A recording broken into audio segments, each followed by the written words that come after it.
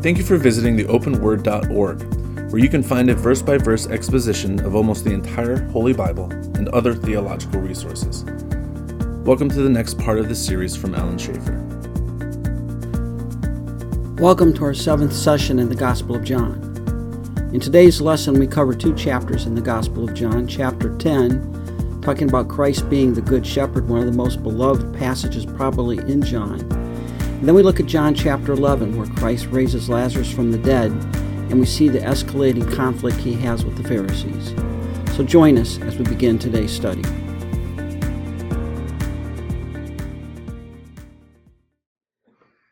Anyways, we're here in John chapter 10, so that's where we'll start tonight. Father, thank you for this night, for being here with us. Open our hearts. Thank you for having this word before us. And thank you, Father, for your Holy Spirit who guides us into all truth. And you do that. We admit that we can't understand it on our own. So we pray that you give us understanding. Thank you for this time that we have to share now. In Christ's name, amen. In John chapter 10, working our way slowly through the book here. And John chapter 9, of course, is sort of sets up chapter 10. This all occurs during the Feast of Dedication. And on John chapter 9, of course, Christ heals the blind man who was born blind. And, according to the rabbinical thinking of the day, anyone who was born blind deserved it because of obviously there was some sin that either they did or their parents did. It was taught. In fact, the rabbis were a pretty heartless crew. They had this very, very rigid view that God's blessing was directly proportional to your godliness. Therefore, those people who had any kind of physical ailment or disease or anything, bad happen to them, obviously they were under God's judgment and God's cursing. And their attitude was they're not going to try to overrule what God is doing in a person's life. So they were very heartless sort of people, very, very self-centered, very selfish. And of course, they saw this man as some horrible sinner, which gives you an idea of their sort of disdain for him. Where he says, "Well, you were born in sin. You're going to teach us. You're going to teach us something." In fact, here in verse 34, they answered, said to him, "You are completely born in sins, and are you teaching us?" And he threw him out.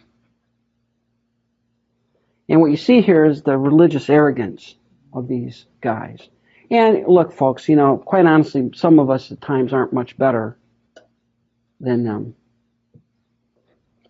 We have a tendency to look down on people as well. We got to be careful with that.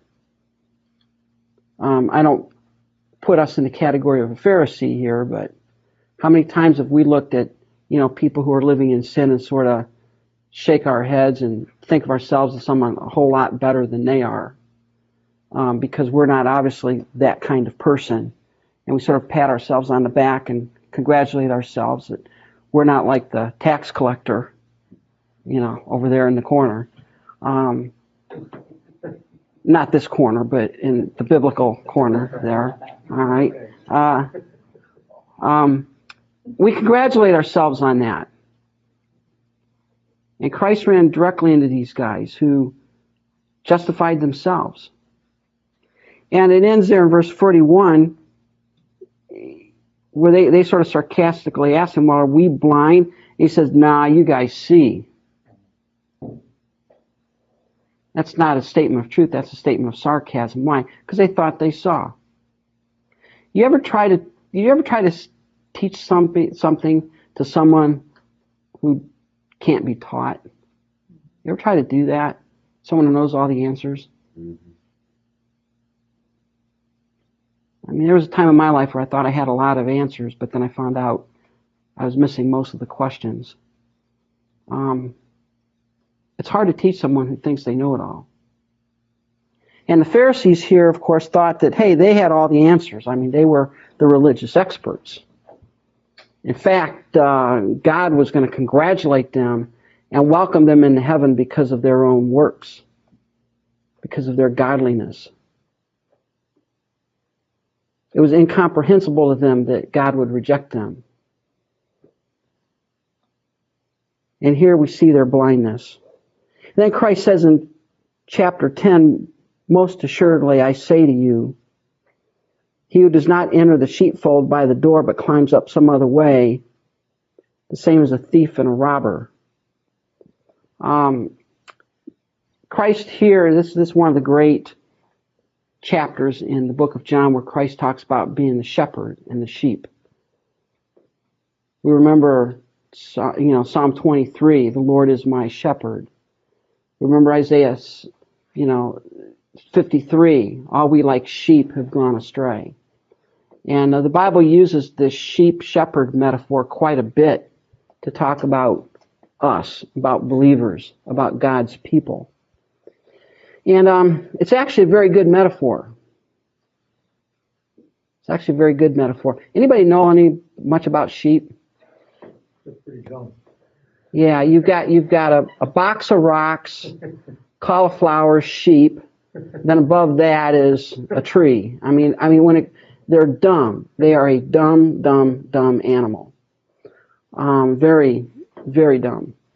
You may say, well, how dumb are they? Well, a sheep is a pretty defenseless creature on its own. Absolutely defenseless. They need constant care or they will die.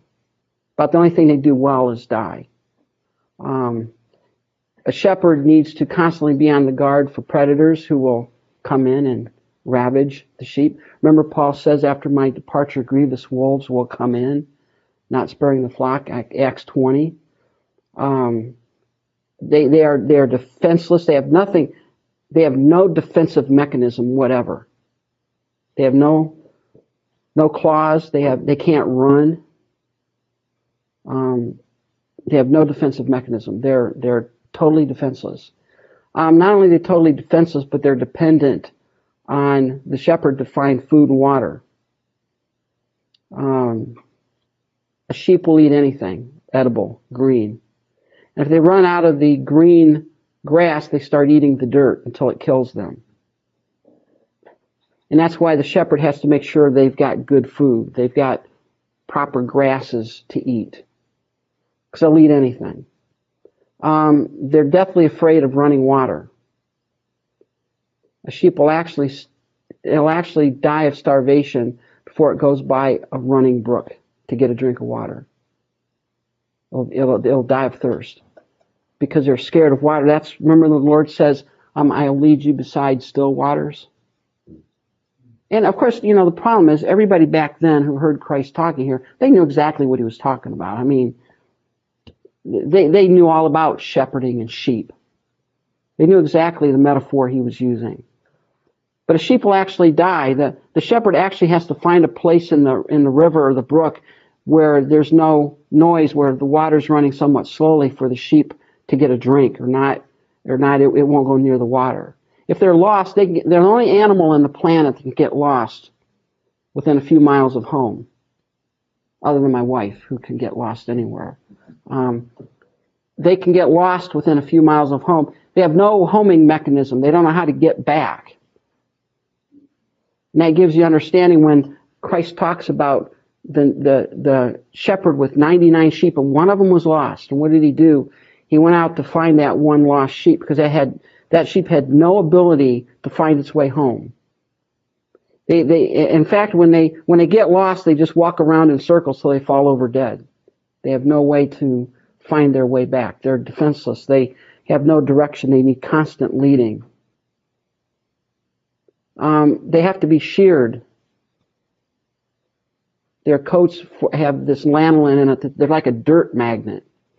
You think of sheep being these little white, fluffy, little cute things. They are a dirt magnet because it just attracts the dirt and it sticks in their wool. And not only that, but if they eat certain kinds of food, they will get diarrhea really bad to the point that it will actually clog up their ability to eliminate solid waste and they will die.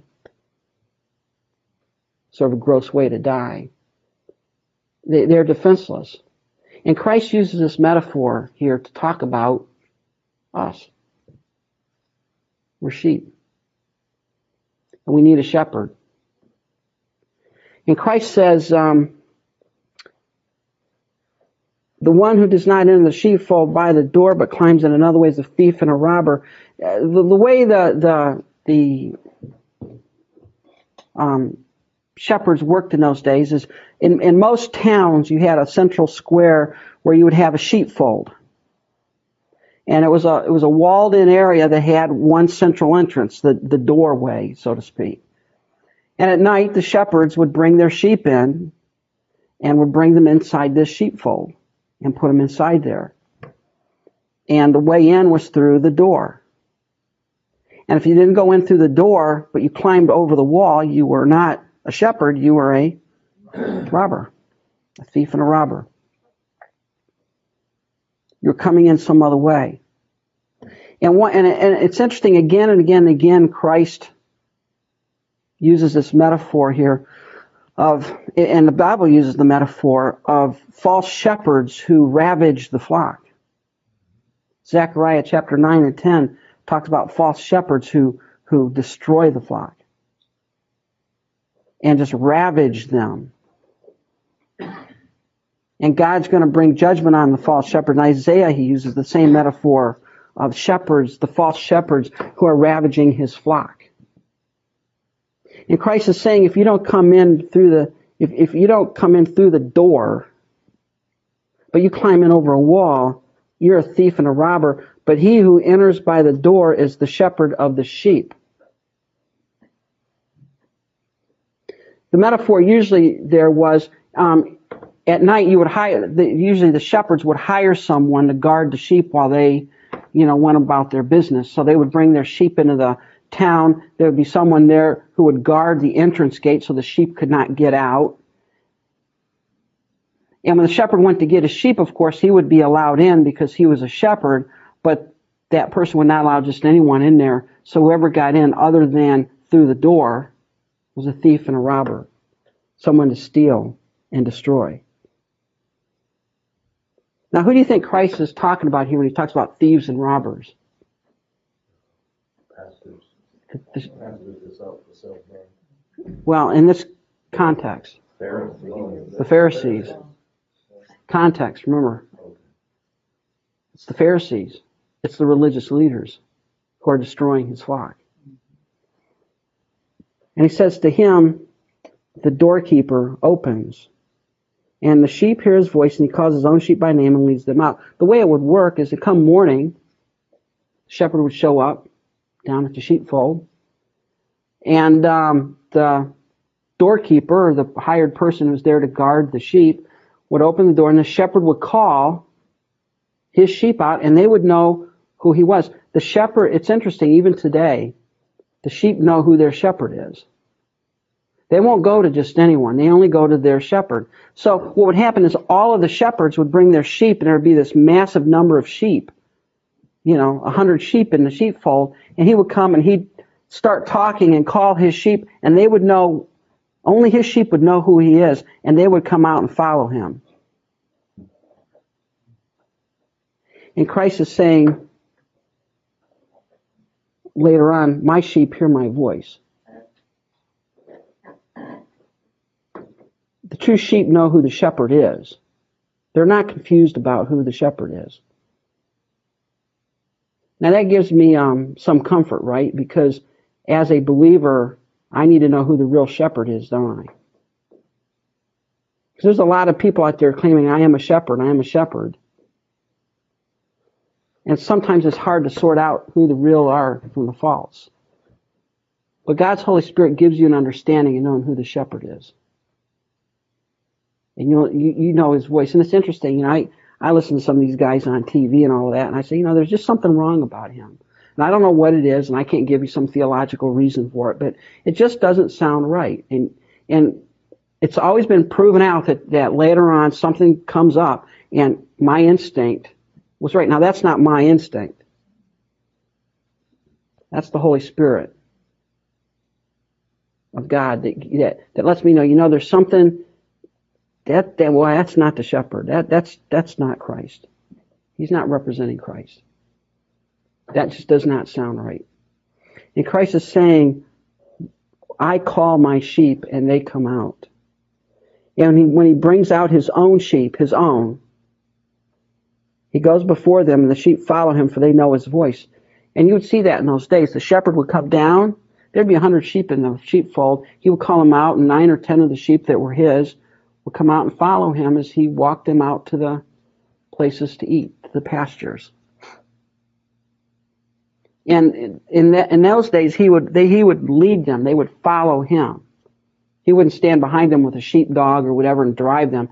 He would walk ahead of them, and they would follow him to the pastures. And why do they do that? They know his voice. They understand who the shepherd is. Yet they will by no means follow a stranger, but will flee from him. They do not know the voice of strangers. Sheep know. It's interesting. Sheep know who the shepherd is, and they won't listen to anyone else but the one that is their shepherd. They'll ignore the rest. In fact, they'll run away from the others. Jesus used this illustration, but they did not understand the things which he spoke from. Who's the they there? Pharisees. Yeah, they didn't catch it. They didn't catch it. Now, big picture, what's Christ using this metaphor here, this illustration? What's he trying to say about these teachers, these leaders? They're false teachers. They're false teachers. They're not true shepherds. Mm-hmm. Now, if we fly up to 20,000 feet and look at this chapter and the previous, from chapter 6, 7, and 8, all right, what is Christ, what's the big picture that Christ is trying to get across to the crowds, to the disciples, to the religious leaders? He's the Messiah, okay? So he's trying to get across, I am the Messiah, but most aren't listening to him, right? Who does listen? And who are they? They are the elect. If I had a gold star, I'd give you a gold star. They are the elect. They are the ones that the Father has granted to hear the Son. They know the voice of the shepherd. And Christ says that again. You don't hear me because you're not mine. You don't hear me because you're not, I'm from the Father. The people who hear me understand I am from the Father. They know the Father's voice. They know my voice. You don't know that because you're not of the Father. You're not of the elect. Now again, that's God's side. From the human perspective, why were they not part of the elect? They refused to believe. They rejected him outright. And the metaphor he's using here is he's saying, quite honestly, I'm not going to get too worried about this because my sheep will hear my voice. And they will follow me. And the ones who follow me know who I am. And if you don't follow me, it's because you're not one of my sheep. I'm here to protect the sheep, to take care of the sheep, to lead them. And they know my voice. They know who I am. So in all of this rejection, and you got to understand here, Christ is being rejected by the vast number of people here. They're leaving him in droves because of the cost. And it'd be easier if you were Christ's shoes to sort of get a little depressed about this. Where's everybody going? Well, the way to understand it is that they're not your sheep. The true sheep hear his voice. They know who the shepherd is. And they're going to follow him. And he's going to lead them and take care of them. And the religious leaders didn't get the metaphor that Christ was bringing here. Because what were they? They were the thieves and the robbers. They were the ones that were climbing over the walls trying to steal the sheep. Can you look at this too as a way of him coming to Israel and calling out his sheep from among that fold?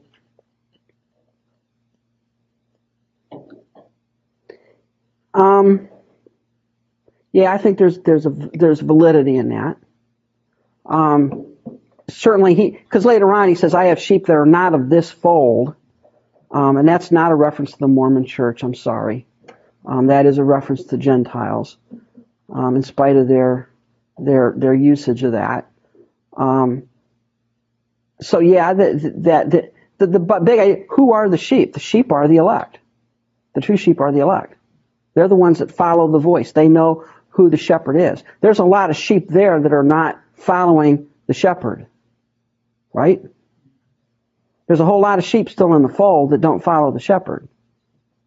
But the ones that know him and know his voice will follow him. And how do you know the voice of God? He that hears my words and believes on him will know me, and I will know him, and the Father will know him. And it goes back to that paradox that we've been talking about. The elect. Who hear the voice of God? The elect do. Why do you know who God is? Because God's given you the faith to believe. He's opened your eyes. You can understand. You can see. Did you have to use faith? Sure you did. But why did you believe? Because God did a work in your heart to give you the ability to believe. You couldn't have believed on your own. All by yourself. And we don't understand that.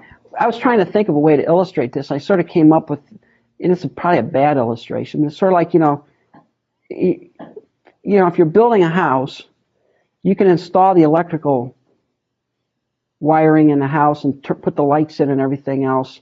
And you can sit there and flip the switch all day long and nothing will happen until somebody turns the power on from the road. Mm-hmm. Right? What has God done in eternity past? God has turned the light on from the road. Do you turn the light on? Sure, but why does the light work when you, from your side, supposedly exercise faith? It's because there's power to the house. Yeah, I was trying to think of a way to illustrate it. It was like, and that's probably not purely, don't take it too far there. But the idea there is my belief in time, my ability to respond to God is because He's given me that ability to respond.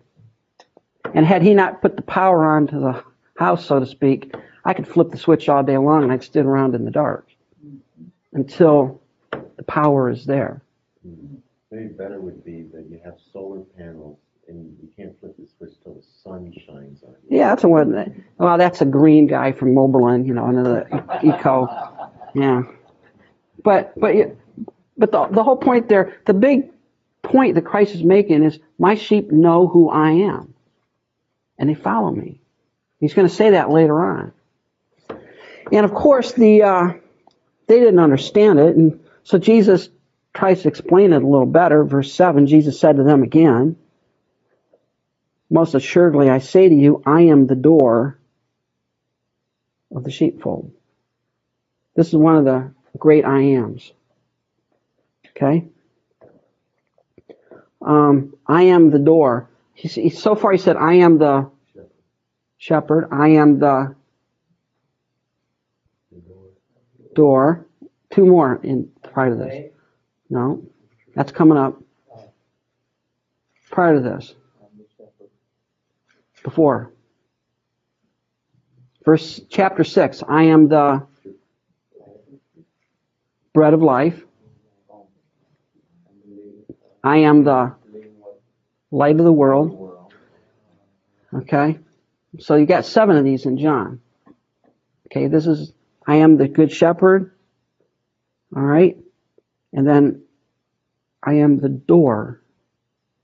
I am the door. What does that mean? It means if you want to get into the sheepfold, God's sheepfold, who do you have to go through? The door. Now understand, don't take these metaphors, try to make them rigid theological constructs. That's not what they are. They're an illustration. All right? It's an illustration. How do you get into the sheepfold? As a sheep, how do you get into the sheepfold? You get into the sheepfold by the shepherd letting you in. He is the door. And in fact, in some cases, if you were out like in the fields or something like that, the shepherd might make a makeshift sort of fold for the sheep, and then he would lay in the entranceway, so if the sheep wanted to get out, they'd have to go over him. And that may be a metaphor here that Christ is using. I am the door. You want to come into the sheepfold, you got to come over me or through me. You don't come in any other way. All who ever came before me are thieves and robbers, but the sheep did not hear them. Which sheep is this? The elect sheep. The true sheep. The sheep that are his. Now, this verse has given me trouble. Because he says, all those who came before me. Now, God sent prophets to speak to Israel. And I know they aren't included in the thieves and robbers that Jesus is describing here. So, I mean, how do, the prophets in the history of Israel fit with this? Or, I mean, am I trying to understand this wrong here? I don't think he's talking about the prophets. But there were a lot of false Christs, weren't there? Well, yeah, a lot of folks that came and said, I'm somebody like the Pharisees. Yeah, and one of the things, if you go back and do just a little bit of historical study that's going on around this time, you had Christ coming out of the woodwork. Every time you turn around, here's another guy coming and claiming to be the Messiah or whatever, and leading people here and leading people there. And I think that's what Christ is talking about there. He's not talking about the prophets in this case. That's why I wanted to ask about it, because it's kind of troubling. He's talking about those who claim to be the shepherds. I am the true shepherd. There's a lot of false shepherds, but I am the true one. I am the true shepherd. And all the shepherds that have come before me who claim to be the shepherds are not the real shepherds. They are thieves and robbers. And I think here he's talking about, if you want to take the metaphor here, you're equating the sheep to the people of Israel. Who would the shepherds be? The leaders. Right. All right. Well, that's why the issue of the prophets come in. But the prophets weren't the leaders. Okay, you're right. They weren't, And quite honestly, what happened to most of them, they got stoned and killed anyway. So the point is, Christ says, I am the true shepherd. I am the right shepherd. All the rest of the ones who came before me, the spiritual leaders who came before me, are thieves and robbers. And I'll tell you what, Annas and Caiaphas were a couple of the biggest crooks on the planet back then. So that was actually aimed right at the religious leaders. It was. Because the religious system was, you understand, the religious system was totally corrupt to the core. It was corrupt. So, because it goes back to the return from captivity, the establishment of this whole system that's intact at this time. And, I see what you're saying. It was a totally corrupt system. Let's look at, and the only reason I say this is because I heard, I heard a message on this that helped me finally understand something that's, let's look at Luke 21.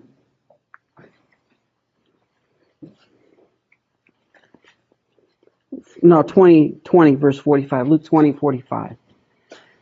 This is right around sort of this same time frame. The theme is the same. All right. Luke 20:45. Yeah, 20 verse 45.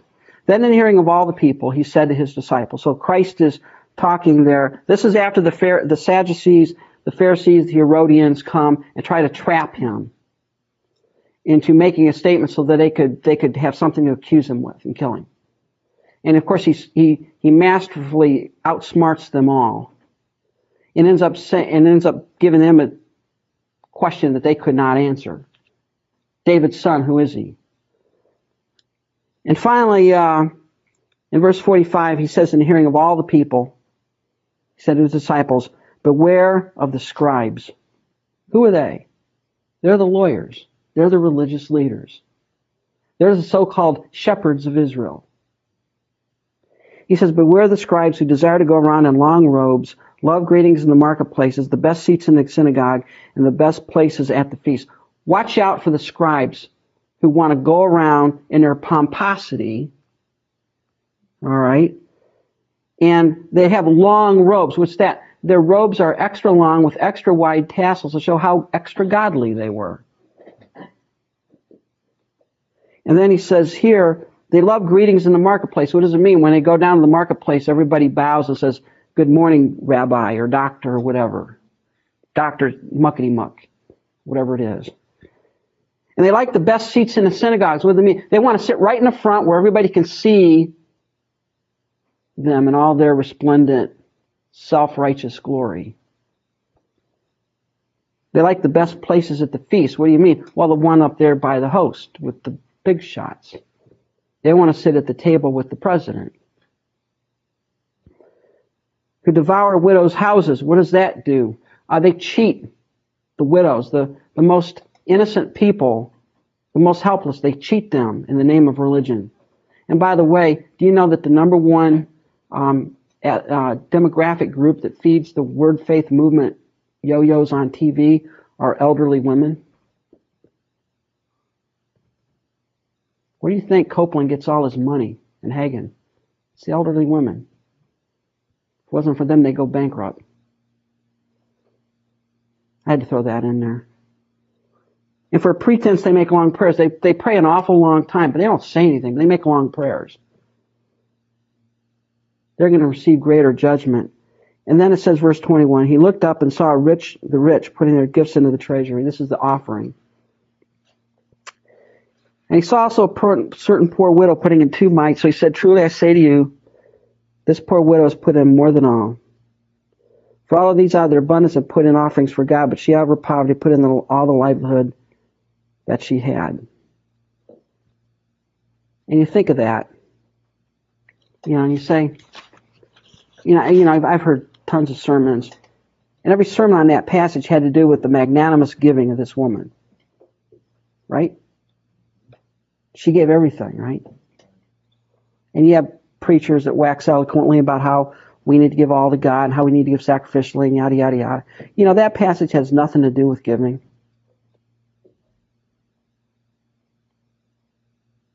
What's the context?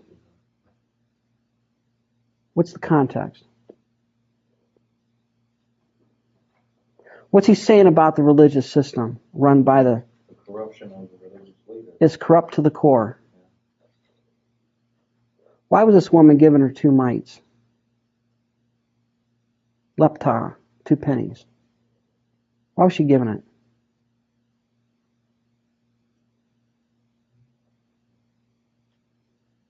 Offering to God. It's not said that. That's not said. That wouldn't fit the context. Because they kind of, I guess they would trick her out of it or something. Made her think she was going to receive something. Yeah. I think that's You know it. what? That's Seed faith. That's never been preached like that. You got it. That has never been preached like You that. heard Jonathan, you heard that. I've never heard nobody preach it like that. Well, you look at the context doesn't make any sense if he's trying to praise this woman for giving all of her money. That's a dumb thing to do, actually. Because there's no chapter division there. There's no chapter division. She didn't have any. She was going to starve to death. She had nothing left. But in essence, she was putting her faith in God, even though it was misdirected. Do you know that? Well, I don't know. She coerced or I think Christ looked up and he saw what was going on. And you got to understand how the offerings worked in those days. It was a big deal. The Pharisees had people blowing trumpets as they walked in to give their offering, so you would pay attention to how much they were giving. Seed faith. And Christ looked at a religious system had become so corrupt that it fleeced the widows. So it's really taken away from the very group they should have been helping. Yes. Now look, just understand, I'm forgiving to the Lord. But God does not want you to give him money if you're starving to death.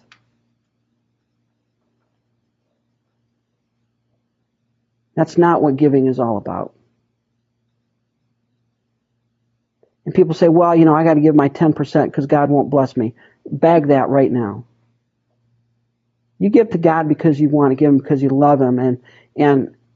But God, if you have to choose between paying your doctor bill and giving your 10% to the church, you better pay your doctor bill. Because what kind of testimony is it to not pay your debts? God doesn't need your money that bad. Now, hopefully you'll get in a spot where you can give. And you could throw out a lot of churches. I was listening to Money Matters, and I love Larry Burkett. He's a great guy. He died a few years back. Was a great guy. He loved the Lord. But he was really big on this tithing. He had some lady call in, and she was going to a church, and she was a single mom struggling to make ends meet. And her tires were bald on her car. They were actually dangerous for her to drive on. And she asked him a question. I got enough money to buy my tires, but if I do that, I can't give my tithe to the church. What should I do? And Larry Burkett told her to give her tithe to the church. And I wanted to reach through the radio and punch him in the mouth. Or slap him upside the head. Say, what kind of statement is that? He's been gone. But I remember that. It made such an impact on me when he said that. I was so irritated. Said, now wait a minute. You're telling me God would here's a lady who gets killed because her tires are bought on her car, but she gave her 10% to the church. I mean, that's she's, God likes her better. Look, that was the problem with the false religious system in that day. The Pharisees had conned themselves into believing that God owed them blessing because they did this. And if you give your money to the church because you think God's going to owe you a blessing, keep it. He doesn't want it. He doesn't want it. I grew up under a little different perspective. I'll give it to you, like you see what you think. I grew up, being taught from a very early age, tithing was important. And you do that first. And I grew up in a home, that's what my mom and dad practiced. And they give that to God first. They didn't do it because they wanted to they expected God to owe them something. There's no problem with that. They did it as a statement of their faith and trust in God. That's fine. And I think over the years, and I believe this to be true, that God makes that 90% go further than you could ever make the 100%. If you get in a situation, and I think we all have, where you're laid off, where you need something, in some respects, that's where the church needs to step up. Somebody in the church should have said, that lady needs tires. What would be more important for her to take the tithe money and buy those tires? Or maybe let her pay her tithes, and let's take that tithe money in this hand and put tires on her car. That way, she could be obedient and still. And how many churches do you know would do that? Exactly, but we're talking about hypocrisy, and maybe it's time we throw it all out on the table and say, this is the shortcomings, this is what the church needs to do, this I is agree. the reality that the church needs to face, and in that way, it could be a win-win situation instead of having somebody going to a church that says, you pay the money here, or you're not a Christian. Yeah. That's not the love of God. That isn't. It's not the love of God. I like the way he starts preaching there. He's a disciple, isn't he? You're right. The whole point about giving and that, it's a hard attitude. You do it because you want to, not because you're under some compulsion or obligation or guilt trip or under some idea that if I don't do this, I'm not going to be blessed. And that was the whole mentality of the religious system of that day. The Pharisees believed that God owed them blessing because they tithe mint and anise and cumin, little seeds. You could hardly. It'd take you a long time to count out every 10 seeds. You know, that was their mentality, that God owed them. And Christ looked at this system and said, you guys have missed the whole point of it, to the point that here's a widow who's on her way to starvation, and instead of providing food for herself, she gives out of some legalistic idea that somehow God's going to bless her if she puts it all in the coffer. What about David? Remember when he was hungry, what did his men do? They went and got the bread out of it. Now, they're not allowed to do that, right? They did. Now, was God upset about that? No. Don't mention that. Starve to death, get the showbread. Let's think about it. You know, and God gives, the point is God made the law was made for us, not us for the law. And what we've done is we've turned it topsy-turvy upside down. And Christ is looking here at a false religious system that had been totally corrupted and so totally abusive that his only option was to wipe it out. It couldn't be salvaged. And then he goes on in Luke and he talks about the destruction of the temple. Why? Because the system, these religious leaders felt God owed them. And they taught the people that God owed them. And they looked down with disdain on anyone who was not of their group. And they're the false shepherds who, instead of caring for the flock, destroy the flock. Yeah. And God is going to have some harsh things to do with them. This is God's flock. It's not yours. I mean, later on, Peter talks about as being under shepherds. So when the sheep shepherd appears, you won't be ashamed. And Christ is berating the false religious leaders. Matthew 23 is a great chapter. He calls them whitewashed tombs. Yeah. They look pretty on the outside, but inside, what do you got? Yeah, rotting flesh. It looks like a cup that looks really cool and beautiful and nice on the outside, but inside is full of crud. Rotten as filth. They look good on the outside, but inside they're rotten to the core.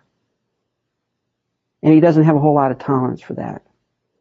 And Christ is saying, I'm the good shepherd. And my sheep, the sheep who are of God, the sheep who are the elect, who have believed in me, they know my voice.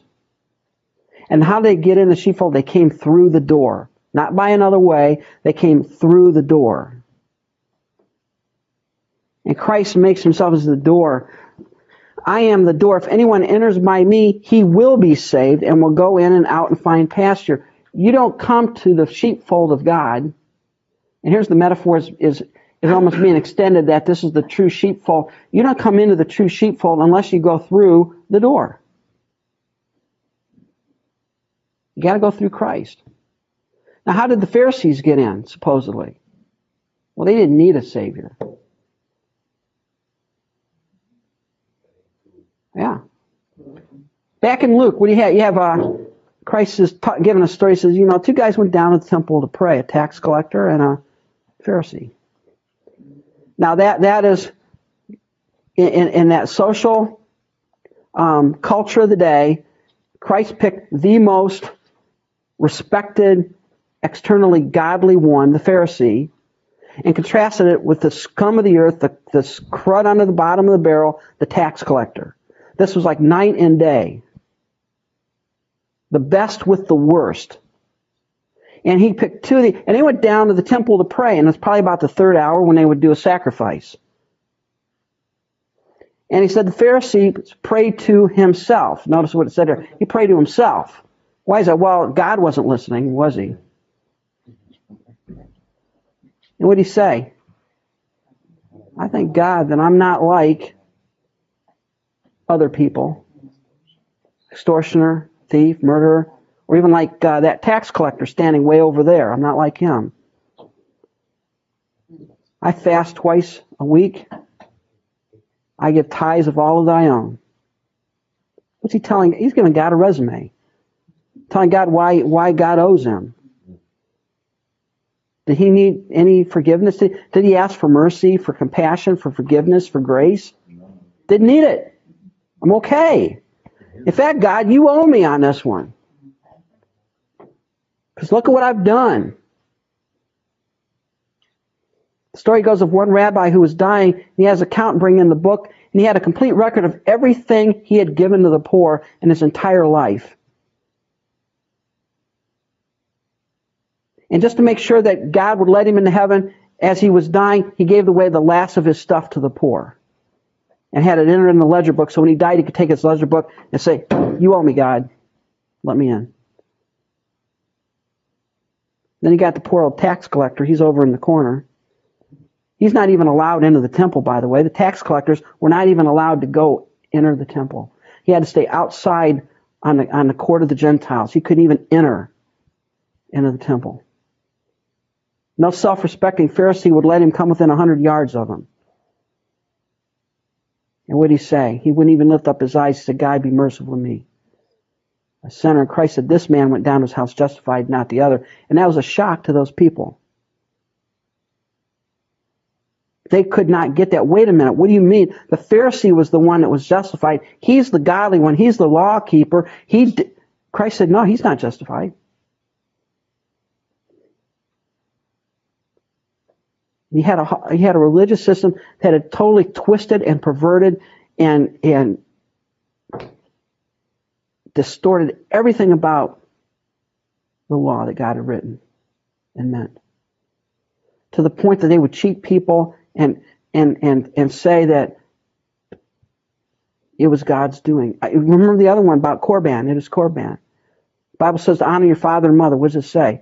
Honor your father and mother. In other words, in those days, there weren't rest homes, there wasn't Social Security and things like that. You were to honor your parents.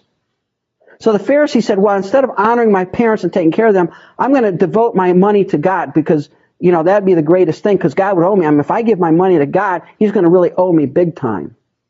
So instead of caring for my parents, I'm going to give my money to God and devote it to God so that all my wealth that I have, all the assets, are only going to be God's, so I can't use any of it to help my parents. And God said, you've invalidated the law of God by creating one of your own little traditions. God doesn't need your money. What are you to do? Take care of your parents. Do that first. And yet, they've corrupted it, distorted it. Christ is saying, I am the door of the sheepfold. You want to come in, you got to come in through me.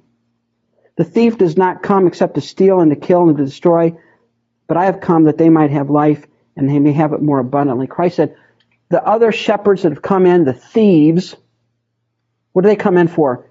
To kill and to destroy. What are sheep to the thief? They are a means to an end.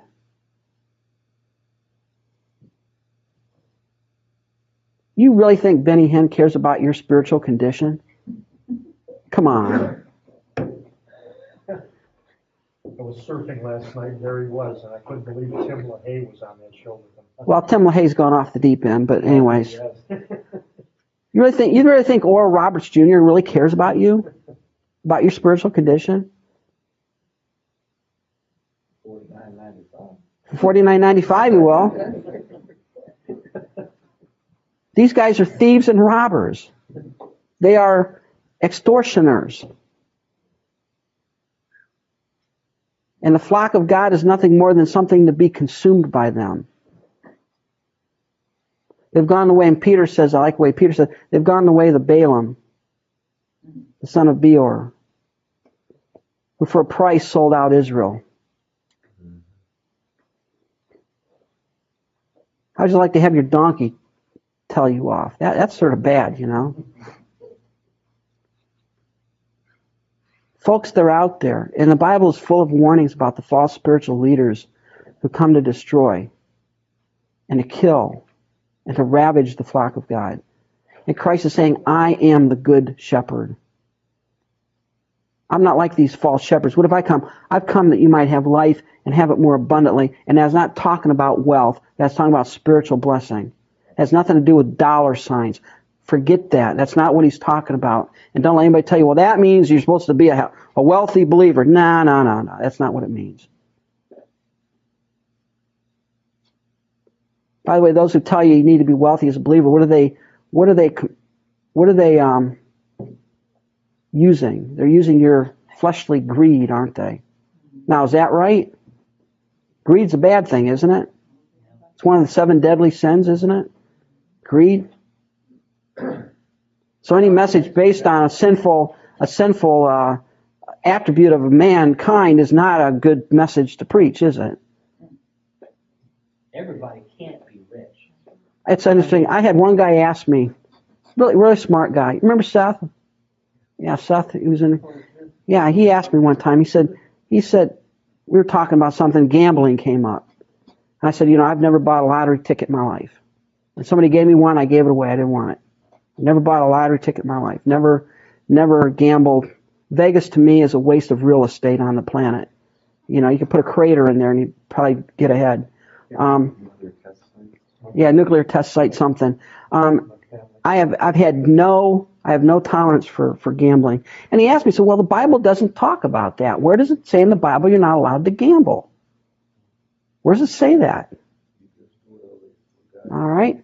And my response to him was, you're telling me that an industry whose existence depends on the sin of greed is okay. He said, I see your point. And that was the end of the discussion. Stop and think about it. Erase greed, gambling goes away, doesn't it? We're getting off the beaten path. But the whole point is, anything that's based on our sinful nature, greed, lust for power, more things, is wrong. Christ, he said, I came that they might have life and have it more abundantly. That's not abundance of possessions, but it's abundance of joy, of peace.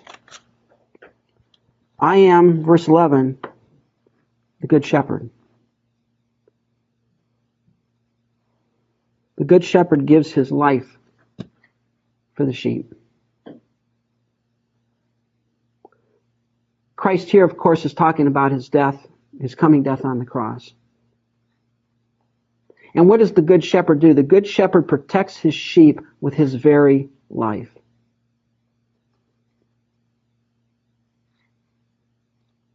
When the animals would come, and those days they had lions and tigers. Remember David had to kill a lion?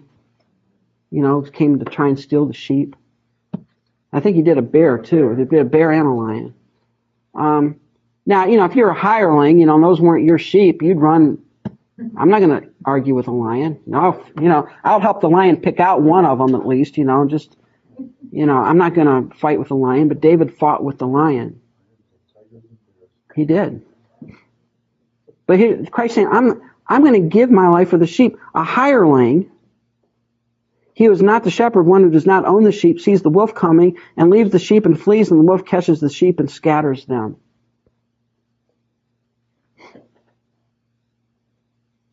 Now, this is not the main point of this passage, but it is brought out later on. What is the responsibility of a pastor in a church? Yeah, in fact, the word pastor, poimen, means shepherd. He's a shepherd. So part of the pastor's duty, or should be part of his duty, is to protect the flock. So when you have false teachers come trotting into the church, what should the pastor do? Stop them. Now, see, that's not politically correct now. You're supposed to sit down and dialogue, And when somebody stands up and says, this guy's wrong, say, well, how dare you question that? How do you know? What makes you, on they go. I've had people get after me saying, well, how dare you, say Benny Hinn's a bad guy. He is. What do you want me to tell you? What do you want me to tell you? The guy doesn't believe that Jesus is God. What else? What do you need? Let's talk about it. No, I don't need to talk about it. He's got 9 members in the Trinity. He's so confused on his theology. And it changes every day. He's got a theology of the day, And it's whatever strikes him whenever he's talking. That's what he believes. He's pretty laid back. Yeah. There's no absolutes. He's a chameleon. He'll say anything to anyone just as long as dollars keep rolling in. That's all that matters. Look, Christ saying the hireling is not the shepherd. He'll run and hide. But I'm the good shepherd. I will give my life for the sheep. The hireling flees because he's a hireling and does not care about the sheep. I am the good shepherd, and I know my sheep, and I am known by my own. I am the good shepherd. I know my sheep. Now that's comforting, right? Christ knows those who are his. And not only that, but those who are his know what? They know him. They know the voice of the shepherd. They hear the voice of the shepherd. And there's a lot of guys out there saying, come on, I'm the shepherd, follow me. And you've got a lot of so-called believers following these shepherds. And they're not the true shepherd. As the Father knows me, even so I know the Father, and I lay down my life for the sheep. Christ is going to bring his Father into this thing. Later on he says, I and my Father are one. He's saying, just like the Father knows me, I know my sheep. Now how does the Father know Christ? Everything, perfectly, right? Eternity past, face to face. Pros ton theon. They were face to face from eternity past. Father knows the Son knows the Father, and he knows his sheep. He knows who are his. And other sheep I have which are not of this fold. That is not the Eastern Hemisphere versus the Western Hemisphere in the Mormon Church. And they use that passage. They use this passage. This is the passage. In fact, it's quoted on one of their TV ads. They use this. They say, well, that sheepfold was the church there, and the other sheepfold was all of the so-called believers in the Western Hemisphere that Christ showed up to after his resurrection. He showed up to the people in the Western Hemisphere and brought them the gospel. And the Book of Mormon was written to those in the Western Hemisphere. The Bible was written to those in the Eastern Hemisphere, and it goes downhill from there. All right? That's not what this is saying. Not at all. Christ is talking about what is this fold? What fold is he talking about? Well, to this point, who did the elect consist of? Jews. Right? It's a no-brainer. Jews. In fact, even the Old Testament has metaphors of God calling Israel like sheep. All we like sheep have gone astray. Isaiah. Who was that? Well, that was Israel. Yeah. He said, there are other sheep which are not of this fold. Them I must also bring. They will hear my voice, and there will be one flock and one shepherd. This is talking about the Gentiles. That's what he's talking about. There's this fold, but there's others that are coming that are going to be in this flock. There's one flock and one shepherd. There's not two flocks. There's one flock, there's one shepherd. Therefore my Father loves me because I lay down my life that I may take it up again. Here's the great thing about Christ. Christ saying, I'm going to lay down my life for the sheep, but you know what? I'm not going to stay dead. In fact, I'm going to lay it down and I'm going to take it up again. Now look, all of us in here can decide to die, but we can't decide to rise again, can we?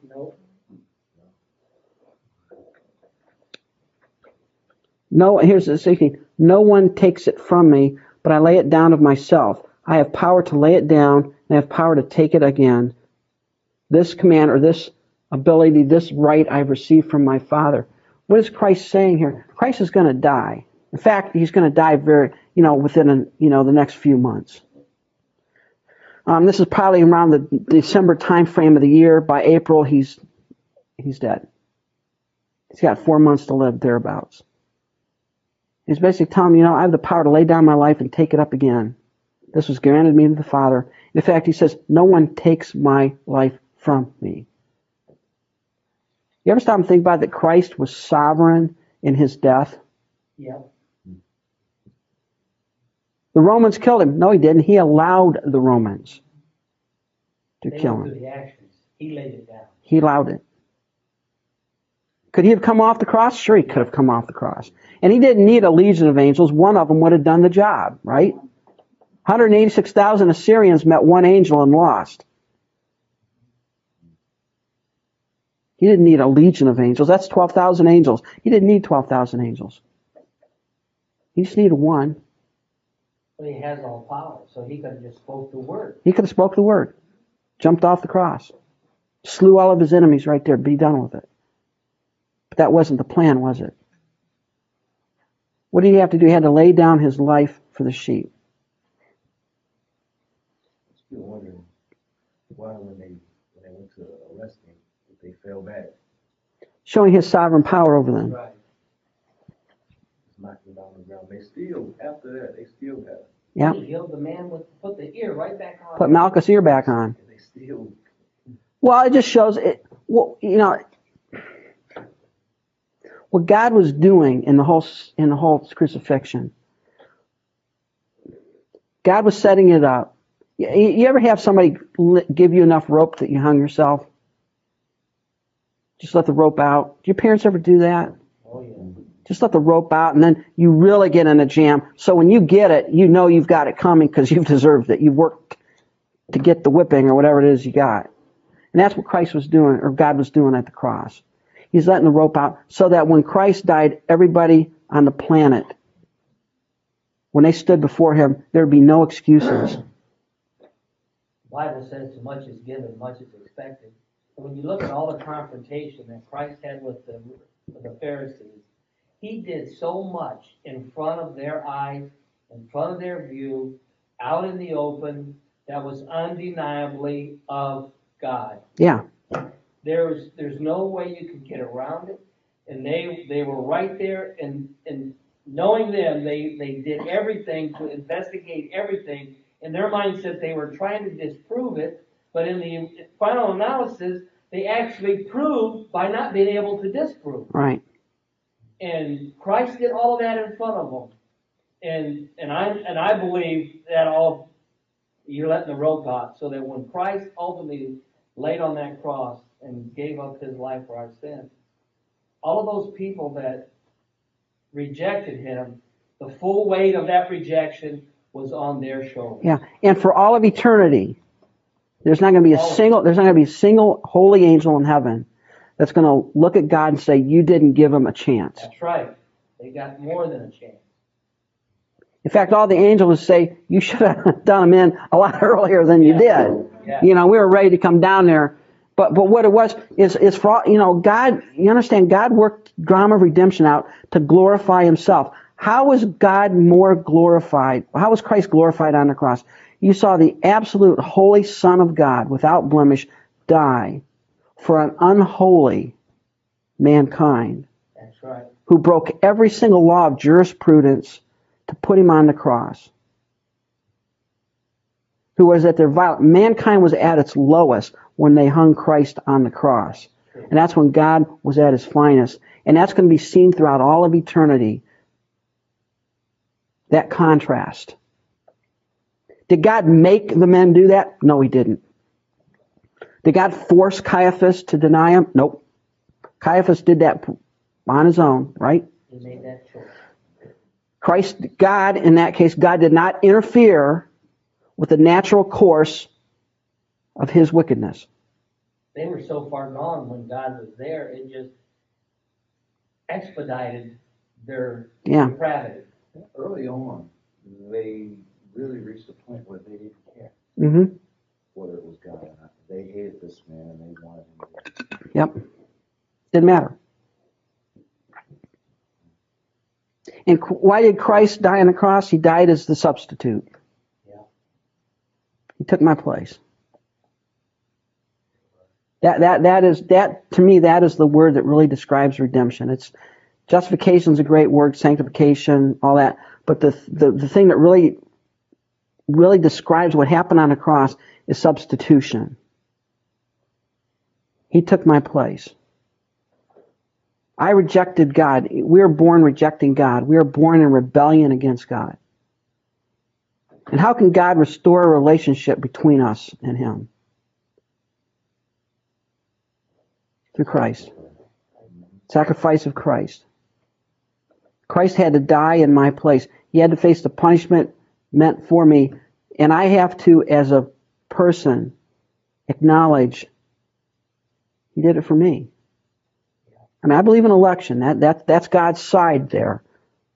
But in time, I have to look at the cross and say, He took my place, and I'm going to put my faith in what He did for me, and that alone, not Him and my good works and my church attendance, my tithing, and all this other stuff, but Him alone. And I'm going to have to look God in the eye and say, it's my fault. It's my fault. I'm guilty. Will you please forgive me? And Christ is saying, I'm the good shepherd. I'm going to lay down my life for the sheep. I wonder if Adam would have, been man enough to just say that, I mean, that's... Well, he was, and he blamed the woman blamed the serpent, and the serpent didn't have anybody to blame. He didn't have any leg to stand on. That's a joke, yeah. You get a little drum roll in the background.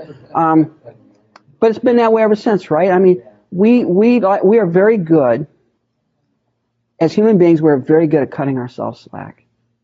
Oh boy, we know how to do it. We don't see ourselves as bad as we really are. We really don't. We look at ourselves and we think ourselves as pretty good. And, all of us should say, if somebody comes up and says, on a scale of 1 to 100, how godly are you? Every one of us should say 0. Every one of us. But how often do we think, well, I'm about a 10 maybe. I'm getting there, Yeah, look, folks, we don't even rate on the scale. And Christ is saying, I'm going to lay down my life. I'm going to do it voluntarily. No one's going to take it from me. No one's going to take advantage of me.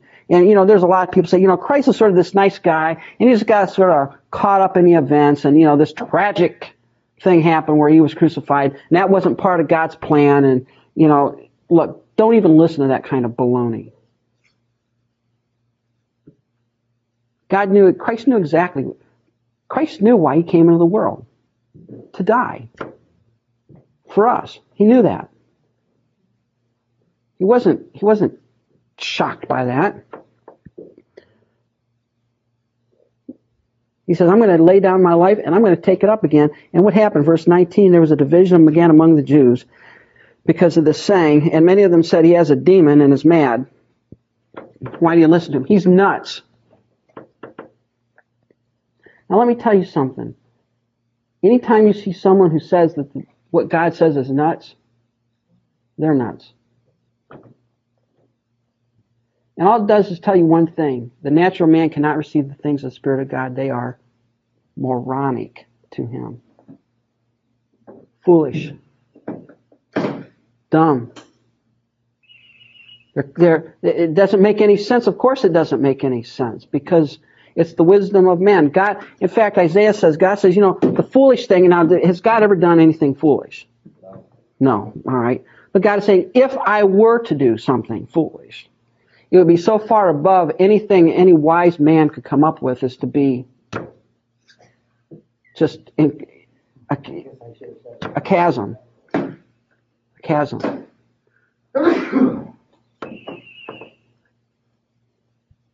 And others said, these are not the words of one who has a demon. Can a demon open the eyes of the blind? This tells you that this was shortly after this guy was healed. Because they still remember, wait a minute, can somebody who's talking like this open the eyes? If this guy was a nut job, would he be opening the eyes of some guy who's been blind for over 30 years? Now see, they had hope. Look, folks, understand, people believe what they want to believe. You think everybody's really smart and wise and makes a right choice? Come on. People believe what they want to believe. These people wanted to believe he was a demon. It didn't matter what he did. He could have raised the dead. And by the way, he's going to raise the dead pretty soon. And when he did raise the dead, what were they going to do? What did they decide to do? We really got to kill this guy. Oh, that makes a lot of sense. You got somebody who can raise people from the dead, and your conclusion was, we're going to have to kill him to shut him up. Yeah. They're more interested in their own political health and well-being and wealth than they were against doing the right thing. I think it's interesting too, he raises the dead after he makes a statement that he has the power to lay his life down and pick it back up. Yeah. So that's also another step in his expression to them that he does have that power. Right. And Christ is the only one who ever had that power. So you have a division. Some say the guy's nuts, he's crazy. And others who are saying, wait a minute, if he was crazy, he couldn't be opening the eyes of the blind. He couldn't be opening the eyes of the blind. Look, if anybody looks at Christ seriously, you have to admit he's the Son of God. Now, it was the Feast of Dedication in Jerusalem. It was winter, probably around December of the year. This was when the Feast of Dedication was. And, yeah. Jesus walked in the temple in Solomon's porch. Then the Jews surrounded him and said to him, how long do you keep us in the doubt? If you're the Christ, tell us plainly. It's like, Christ is just like shaking his head. Why do you keep us in doubt? And it's like, now when John asked that, what did Christ tell him? Yeah, when John said to the disciples, are you the he that should come? We look for another. What did Christ say? Well, go back, tell him, well, the dead are raised, the blind receive their sight, the lame walk. Tell them what you saw. Gospel's being preached. Yeah, what do you think? Yeah. Yeah, just what Isaiah 61 says. And these guys, and again, you got to understand, this is unbelief. This is unbelief. Give me a sign. Look at Pharaoh. What was Pharaoh's problem? He was unbelief, right? Give me a sign. Okay, we'll give you one. And I need a sign. Well, we'll try another one. By the time you're done, the firstborn's dead, and your entire country is, the entire socio-economic political structure of the country is devastated. Why? Well, I just want to make sure. I need a sign. Look, folks, and see, this is the problem with this mentality. Well, if we could just do a miracle or something like that, people believe. No, they won't. That's David Copperfield mentality. They're not going to believe. One of the problems with a lot of the word faith and the charismatic crowd is if we can just do miracles and speak in tongues and do some healings, people will believe. No, they won't. No, they won't. Yeah, I would have a question. When it says that the whole earth awaits for the manifestation of the sons of God. Right. What is that? Creation. It's talking about the creation. The creation was brought under a curse. The world that God created was brought under curse. God did not create the world to decay. He created it as a perfect place, but because of sin, creation was brought under a curse. And when will that curse be lifted? When the manifestation of the sons of God is revealed. When the millennium comes, the curse is removed. We go back to more of an Edenic state. And it's personifying the creation there. So that's taking it back to the original state. Right. Yeah. Okay. Yeah. And Jesus answered and said, I told you, and you don't believe. He said, I told you that. What do you tell him? Well, I am the door, I am the light, I am the bread of life, I am that I am.